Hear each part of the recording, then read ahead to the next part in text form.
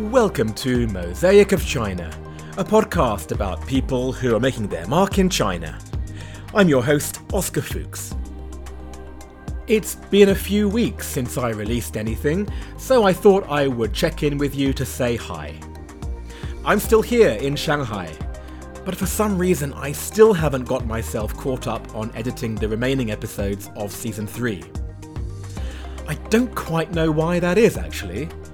You might be thinking it's because it's summertime here, and I've been preferring to spend my time frolicking outdoors, rather than cooped up behind my computer screen editing down podcast episodes.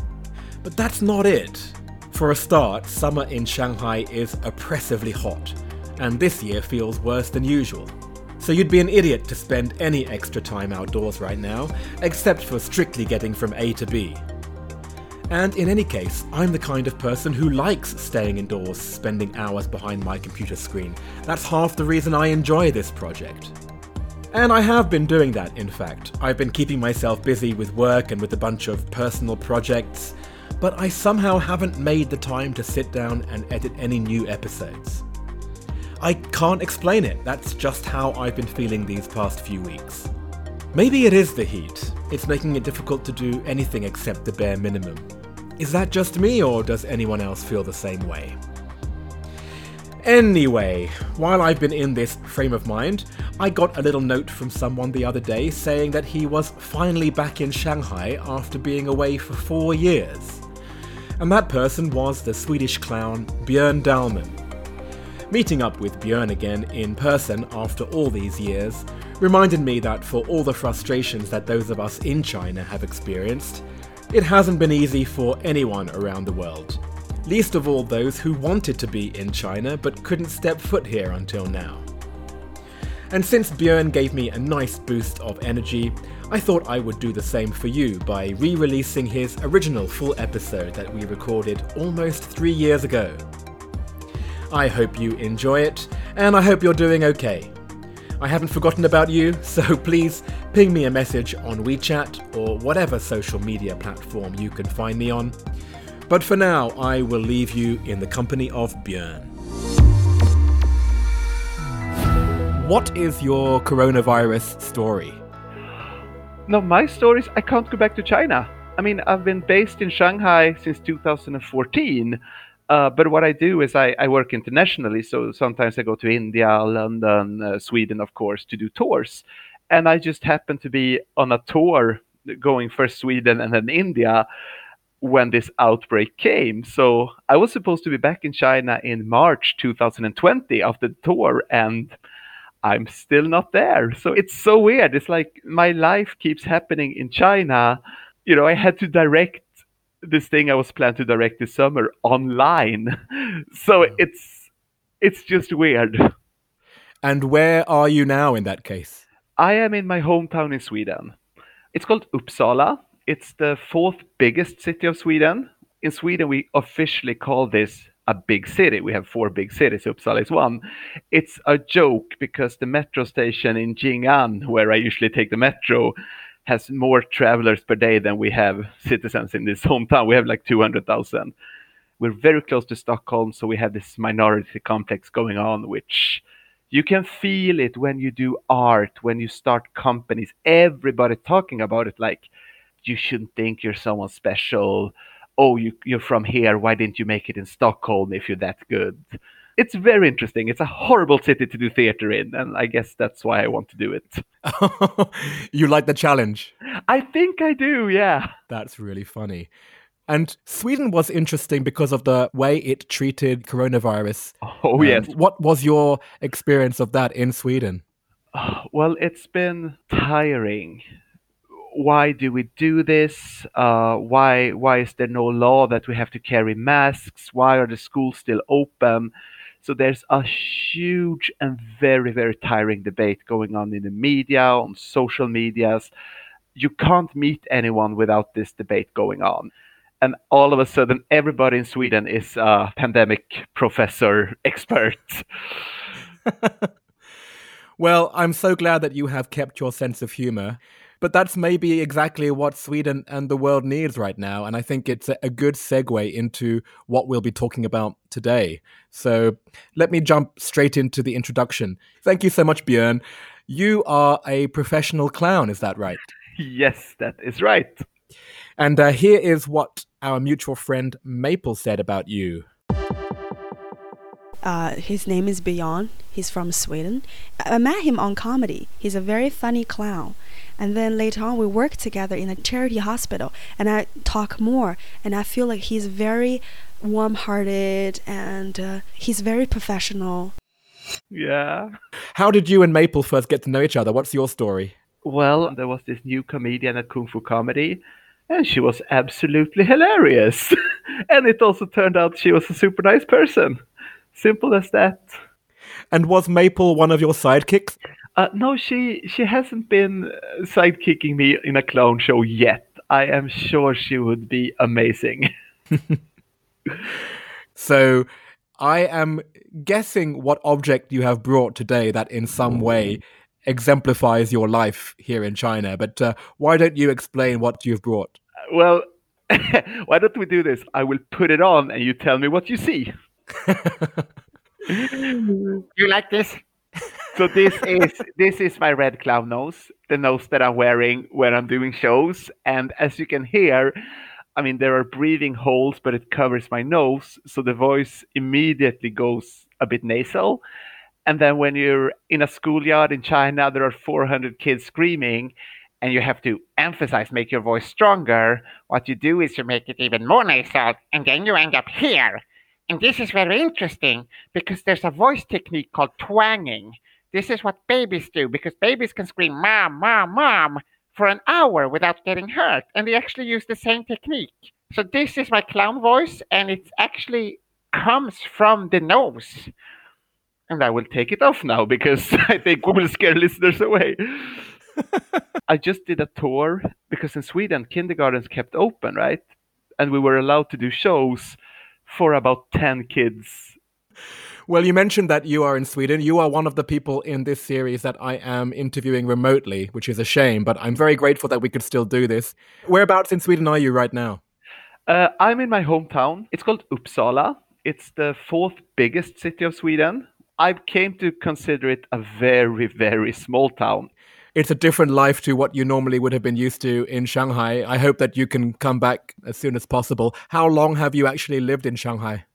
So I've considered Shanghai my base since 2014 when I started studying Chinese at the Shanghai Theatre Academy. And then I've been, student visas, business visas. I finally got my working visa. And now I couldn't even enter with it because of the pandemic. So I have to start the process all over. But I've been, 6 years. But that's not where your China story started, right? You had a connection long before that, didn't you? Yes. So I guess it started with my hippie parents.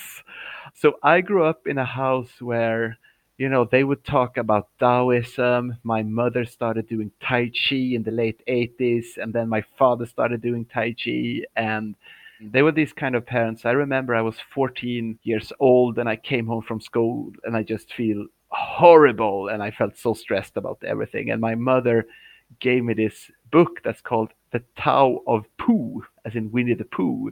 And that was my introduction to Taoism, which of course was linked to the Tai Chi they kept talking about. And something just clicked inside of me and I was like, wow, this is it. From that point, I also picked up Tai Chi Chuan. So I became so interested in Chinese martial arts, watching Jackie Chan movies every day. I wanted to do Kung Fu, but my father said, that's too violent, you can't do it. When I turned 16, I started high school, and that year they passed a law saying that you're allowed to study any language you want to if there's an available teacher. So I talked to all of my friends and I made like 30 people fill in a blank saying that I want to study Chinese. And none of my friends actually showed up for class, but because there were 30 people, the school had to find a teacher. And 1999, I was 17 years old. I went to a language trip to Beijing. There were bikes everywhere. You didn't really see cars. Yeah, I just fell in love with it, like many foreigners do that has China dreams. You project every silly little dream that you ever had about life you project into China. But then, I started doing more theater. I stopped doing martial arts. I didn't have time. I kind of forgot the Chinese that I learned. Then in 2010, I was drawn into this international theater project that toured Sweden, England, and Shanghai. So I came back to Shanghai, and again, I just fell in love with the city. Like day one, I have to live in this city. And it was so funny. At the same time as I got this job, I was at the gym and I saw a guy in the sauna, and I had noticed him in the gym because he was doing other exercises I never seen before, and he did it with an intensity that I never seen before. I was like, who is this weirdo? And I noticed he had a Chinese dragon tattoo, right? But this was like old style on his chest. And I was like, what? And then I hear him saying to another guy in the sauna that I just came back. I've been on a Chinese mountain for a year. So I asked this guy in Chinese, was it the Shaolin Mountain? And he answers in Chinese, no, it's the Wudang Mountain. Ah. And I was like, what? The Wudang Mountain from Crouching Tiger, Hidden Dragon, the film. I asked, is this mountain for real? I thought it was a legend. And it's like, yeah, I just been there. So I started training for him, of course. He moved back to the Wudang Mountain. Jakob is his name. And when I was in Shanghai performing, I contacted him saying, hey, I'm in China. Can I come to Wudang and just, visit and take some pictures? He said, no. If you come here, you have to practice.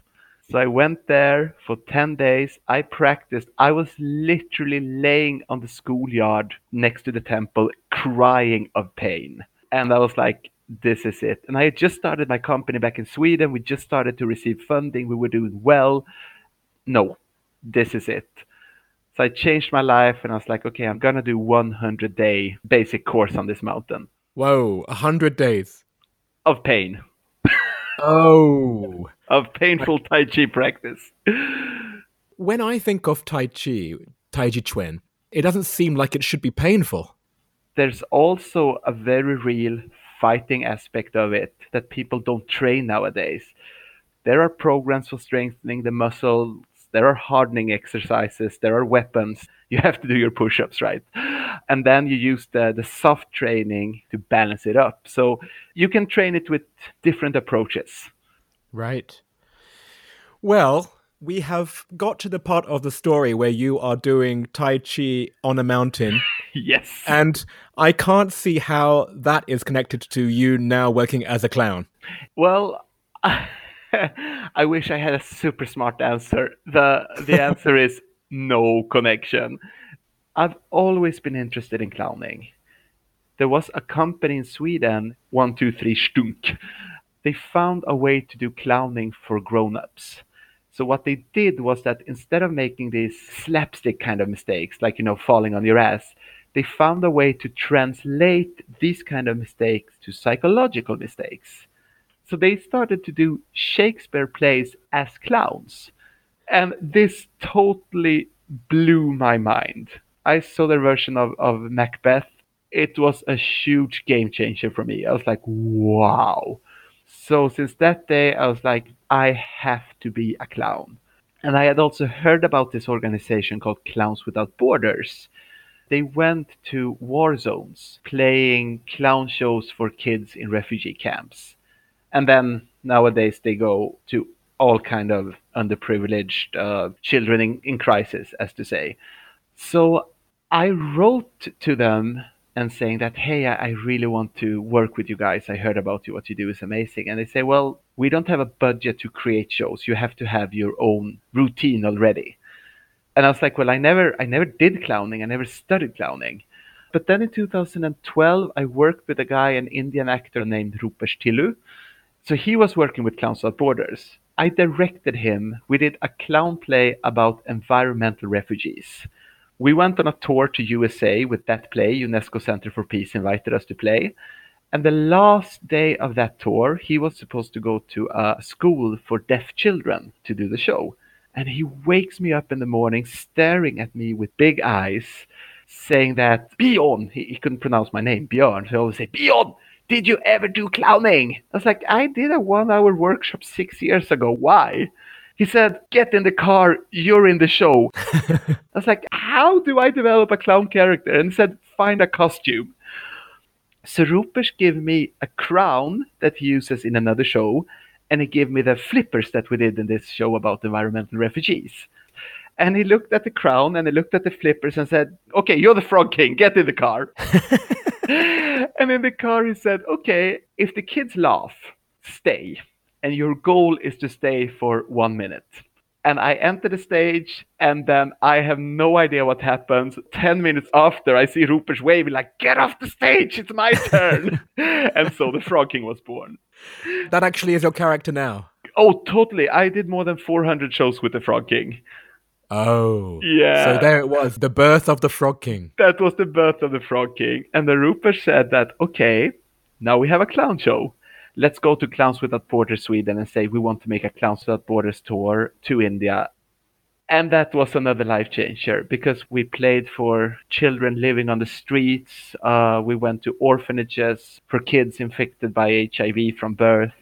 And we also went to the red light districts where women who were trafficked as children are being locked into brothels, and their kids, they hide under their mothers' beds when the mothers have customers. And we perform for these kids, and the way those kids laugh when we perform, I never heard anything like that. Wow. I am not a religious person, but seeing those kids laugh, that's the only religion I need. I don't understand how there can still be happiness and hope and laughter in them. We kept doing this project year after year. We went back to these kids. Second year, they were laughing as much. Third year, they said, "We want our mothers to see the show." Because there were kids there who never in their entire lives seen their mothers laugh. They fell off their chairs laughing. Mm. Rupert moved back to India and he trained Indian actors in the art of clowning. Some of these kids wanted to learn this. So these kids now study clowning and they did their own shows, which was amazing. And they've been touring Europe. Imagine you grow up locked into a basement in a brothel and then you tour Europe doing clown versions of Indian folk tales. It's completely amazing. So, of course, this gave me some new perspectives on what art can do and what clowning can do. Then I came to Shanghai in 2014. I'm gonna be at the Shanghai Theatre Academy to study Chinese. And at the school, there was this Swedish lady who was at the moment doing a PhD in directing. Her name is Maja-Stina Johansson, Maja Lauscher.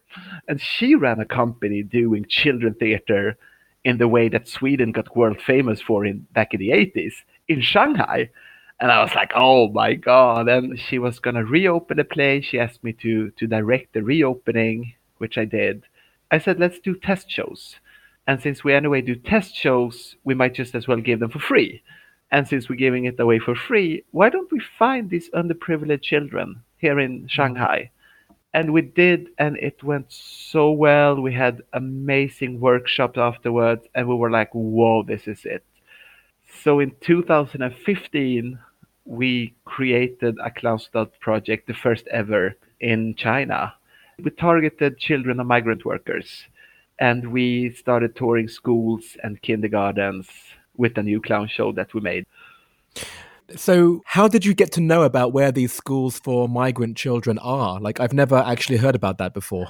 So there are charity organizations in China. There is one very big and quite famous called Stepping Stones.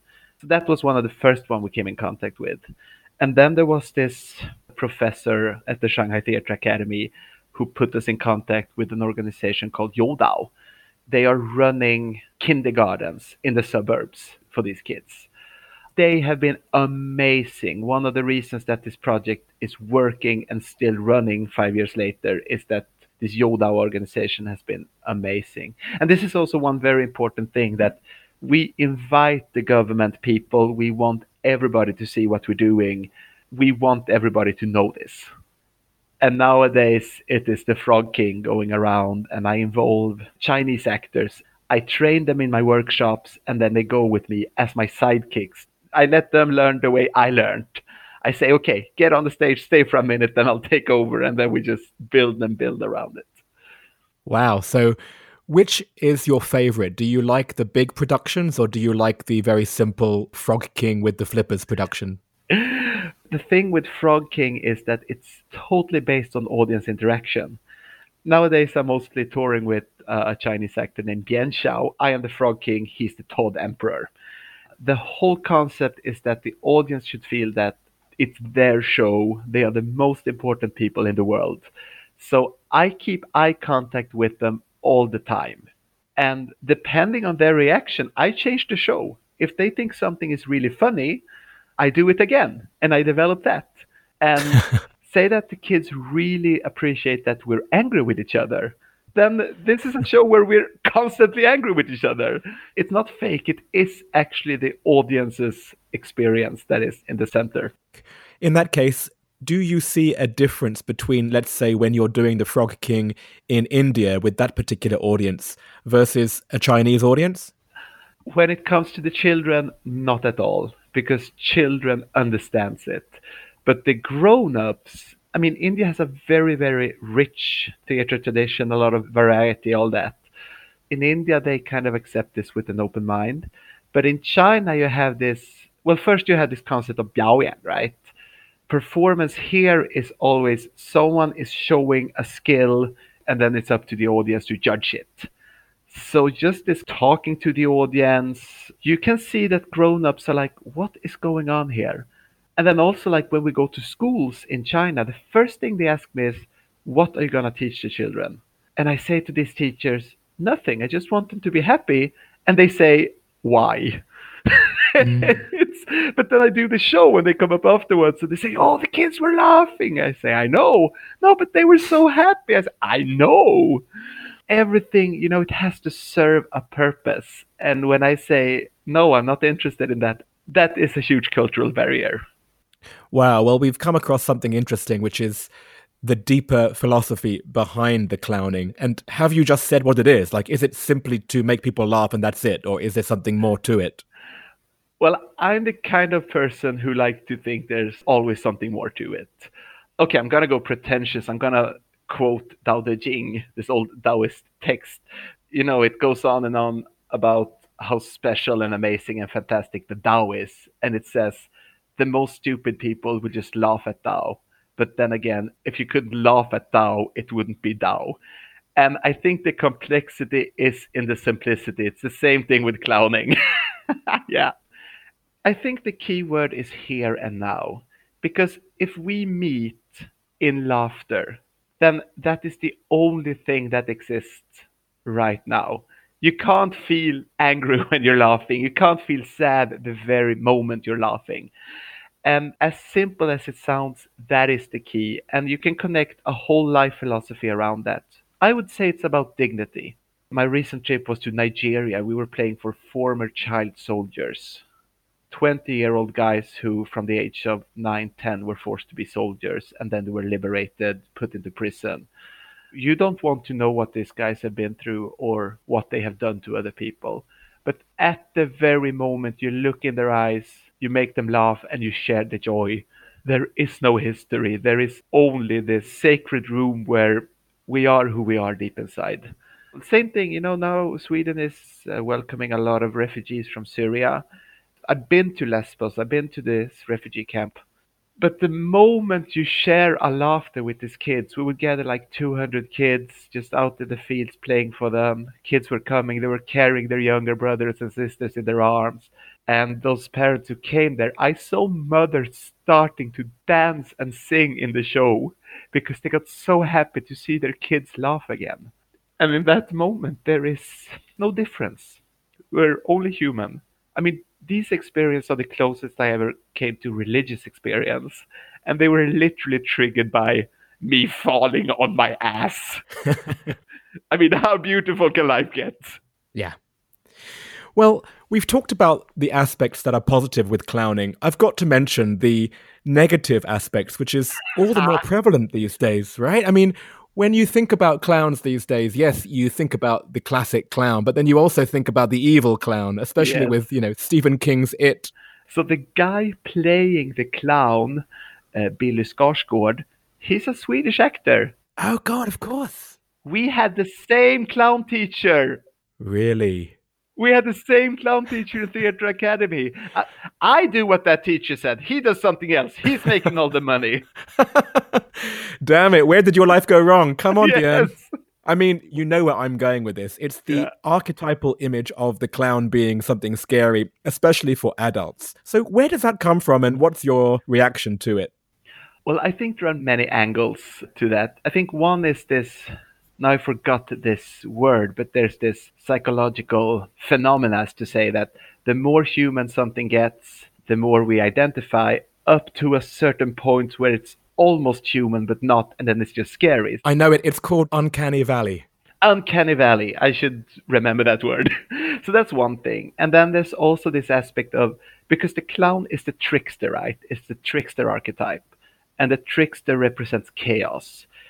The human need to control chaos, you can find it in any mythology. It's very deep, our need to control chaos. And clown represents chaos.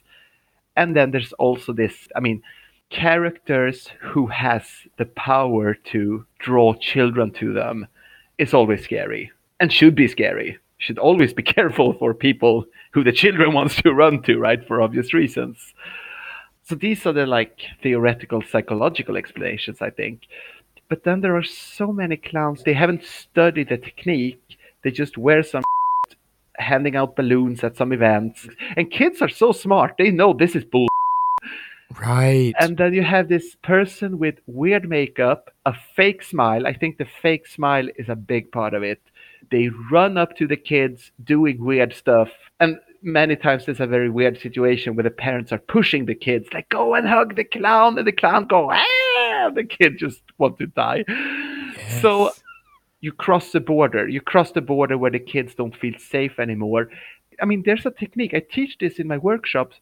Whenever you enter a kid's personal space, you must ask permission. You look the kid in the eye, you read the body language. Does this kid want me to take one step closer or not? So again, it's about respect. It's the kid's or the person's experience, not my need to be funny. How interesting. If you're not careful, you can lapse into the same mistakes yourself, right? Totally. And I do. I told you I did more than 400 shows.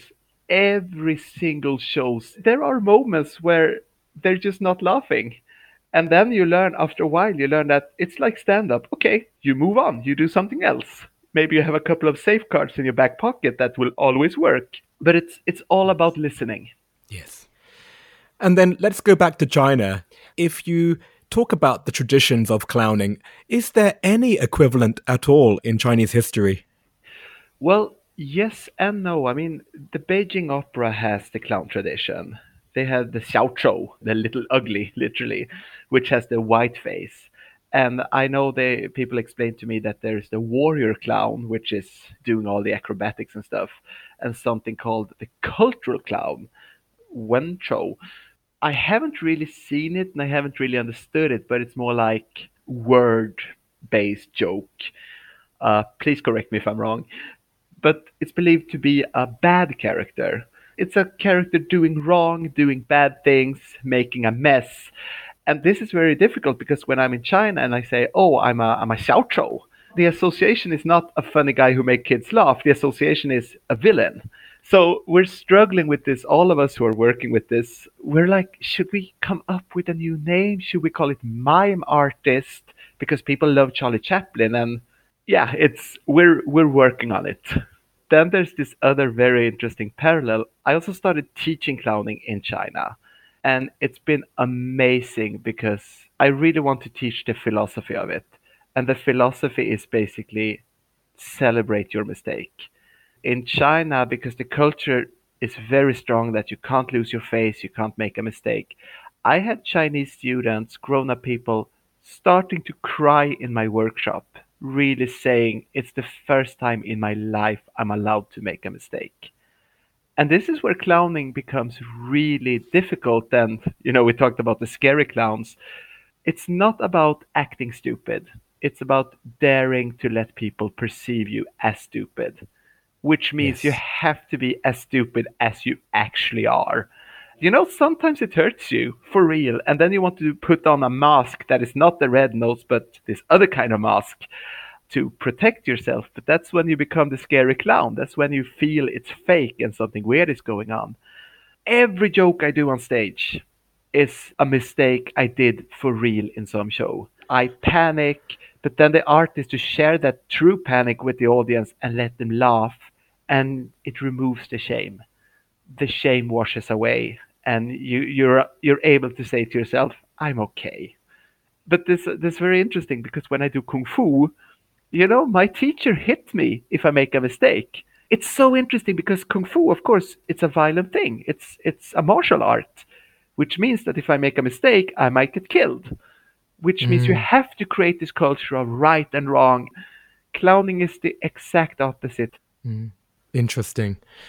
Well, I mean, I have been in the camp of not really understanding or enjoying clowns in the past, but you've really explained it to me, the way that you use the art of clowning to almost battle the dehumanizing, the Yes. isolating nature of modern society. I can definitely see where clowning plays a part in that.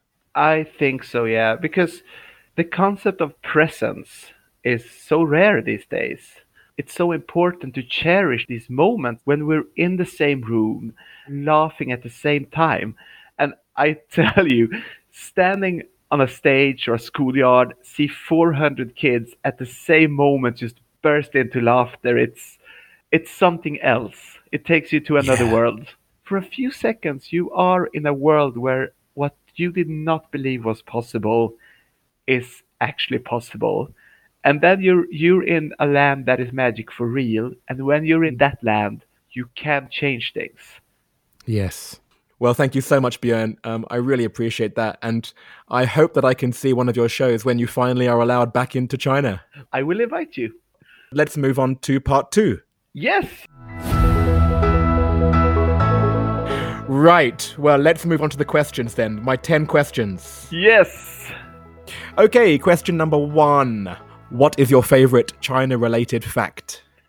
The fact that you can walk in a park and you meet old men and women who actually has amazing kung fu skills.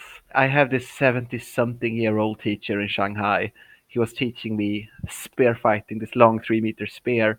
And he showed me and a bunch of other 30 something guys, okay, so this is how you hold a spear in one hand. And 4 of us, we couldn't lift the spear, it was too heavy. And this teacher, without an effort, just takes it up with one hand, hold the very edge of it, and balance it perfectly. And you see these things happening all the time, and it's like, yes, Crouching Tiger, Hidden Dragon, Fairy Tale China is still alive. Absolutely. They know. Yeah. They know. Do you have a favorite word or phrase in Chinese? 太好了, too good. Tai is the same word as in Tai Chi, meaning too much. It refers to this whole Taoist theory of yin and yang. When something becomes too much of one thing, it turns into its opposite. So Tai would be the black dot in the white field of the yin and yang symbol. And you see these things all the time. I very much like this expression.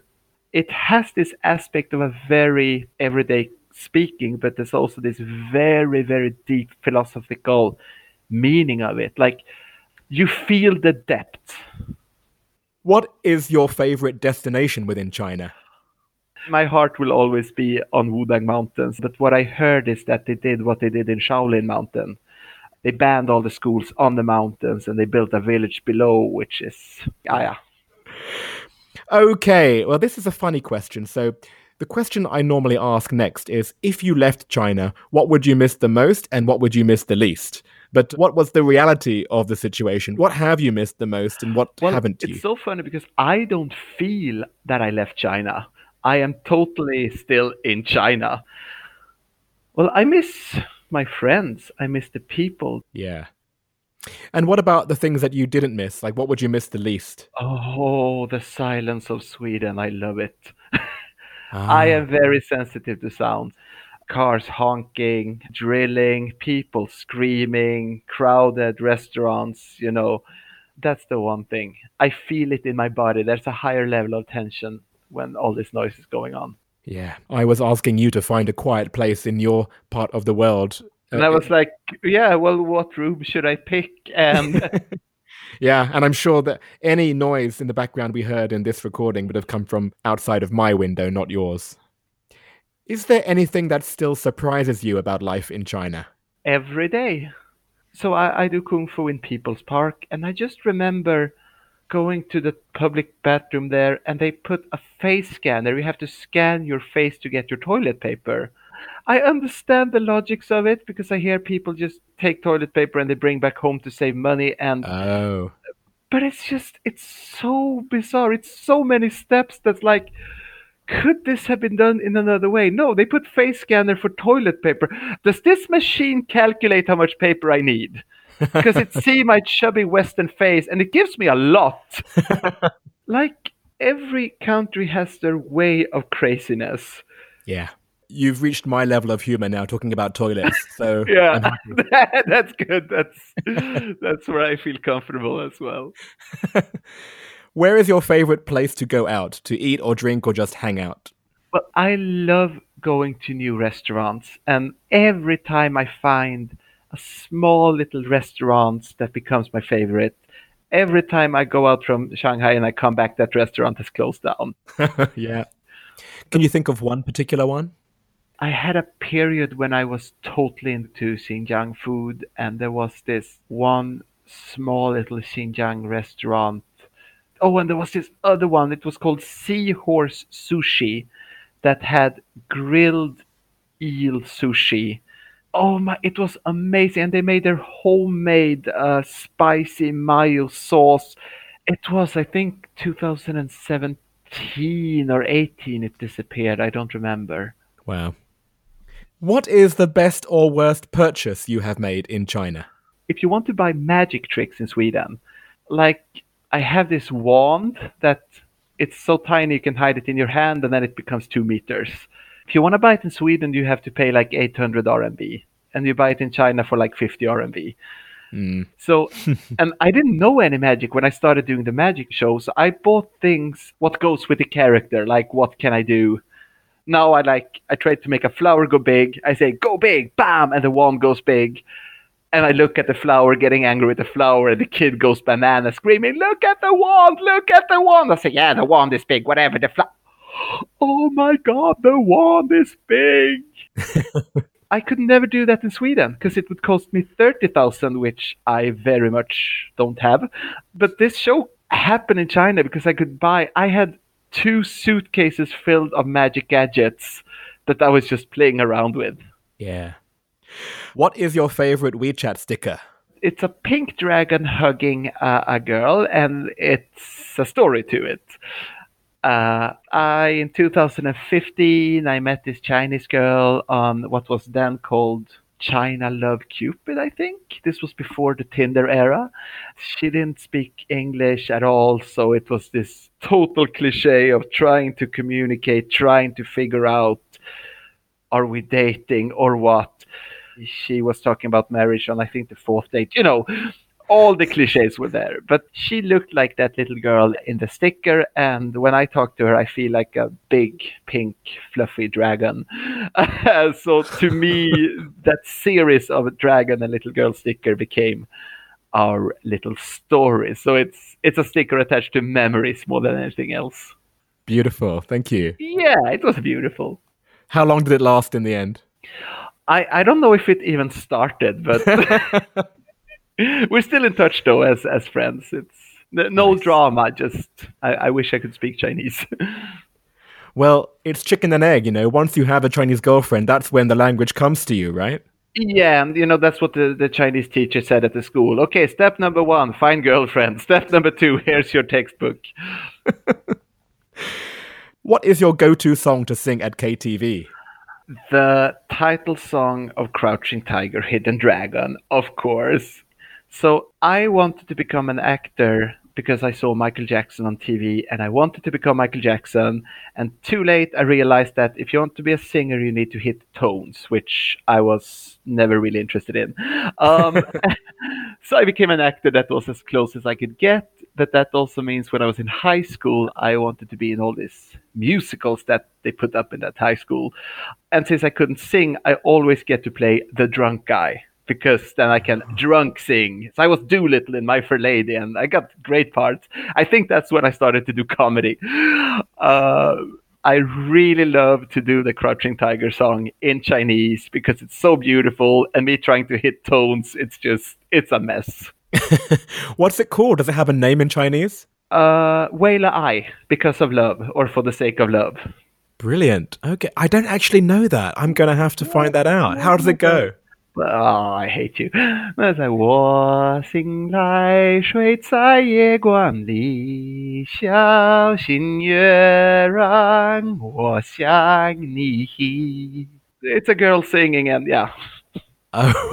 I'm having fun. The audience is like, oh, bloody hell. Have you ever thought about incorporating it into a show in that case? Oh, that's brilliant. That is so... No, I think Frog King will have to sing this. And finally, what other China-related media or sources of information do you rely on? I try to listen to friends from different places. Like, I have my Chinese friends who rely on what they hear from their friends, and I have my Chinese friends who really try to dig into things. And I have my American friends, my English friends, my Australian friends, my Swedish friends. So I try to hear all the stories and try to not fall into conspiracies, but then also trying to be critical. Yes, I think that's a good way to do it, although you're getting everything secondhand if you do it just that way, right? That's probably very true. But then again, I mean, in a way, it's secondhand in the newspaper as well. But I must say, I'm not that interested in understanding it every day, but rather put this in a 20-year perspective. Well, that answer alone tells me you're turning Chinese, because these guys think in centuries. Yeah. Well, it's relaxing in one way. Yeah. I mean, of course, for example, when there are Swedish elections coming up, I do research, but it's actually totally drains my energy. Oh, totally. But on one level, if you live in a society that is based on evidence-based science, you have certain obligations to play by those rules, whatever you think. It's an act of respect. You have to be informed to a certain extent because that is your obligation as a citizen. And then it's up to me when I want to dig deeper. Well, on that note, thank you so much, Björn. We've talked about Tai Chi. We've talked about toads. Thank you so much. Thank you. This was a true pleasure.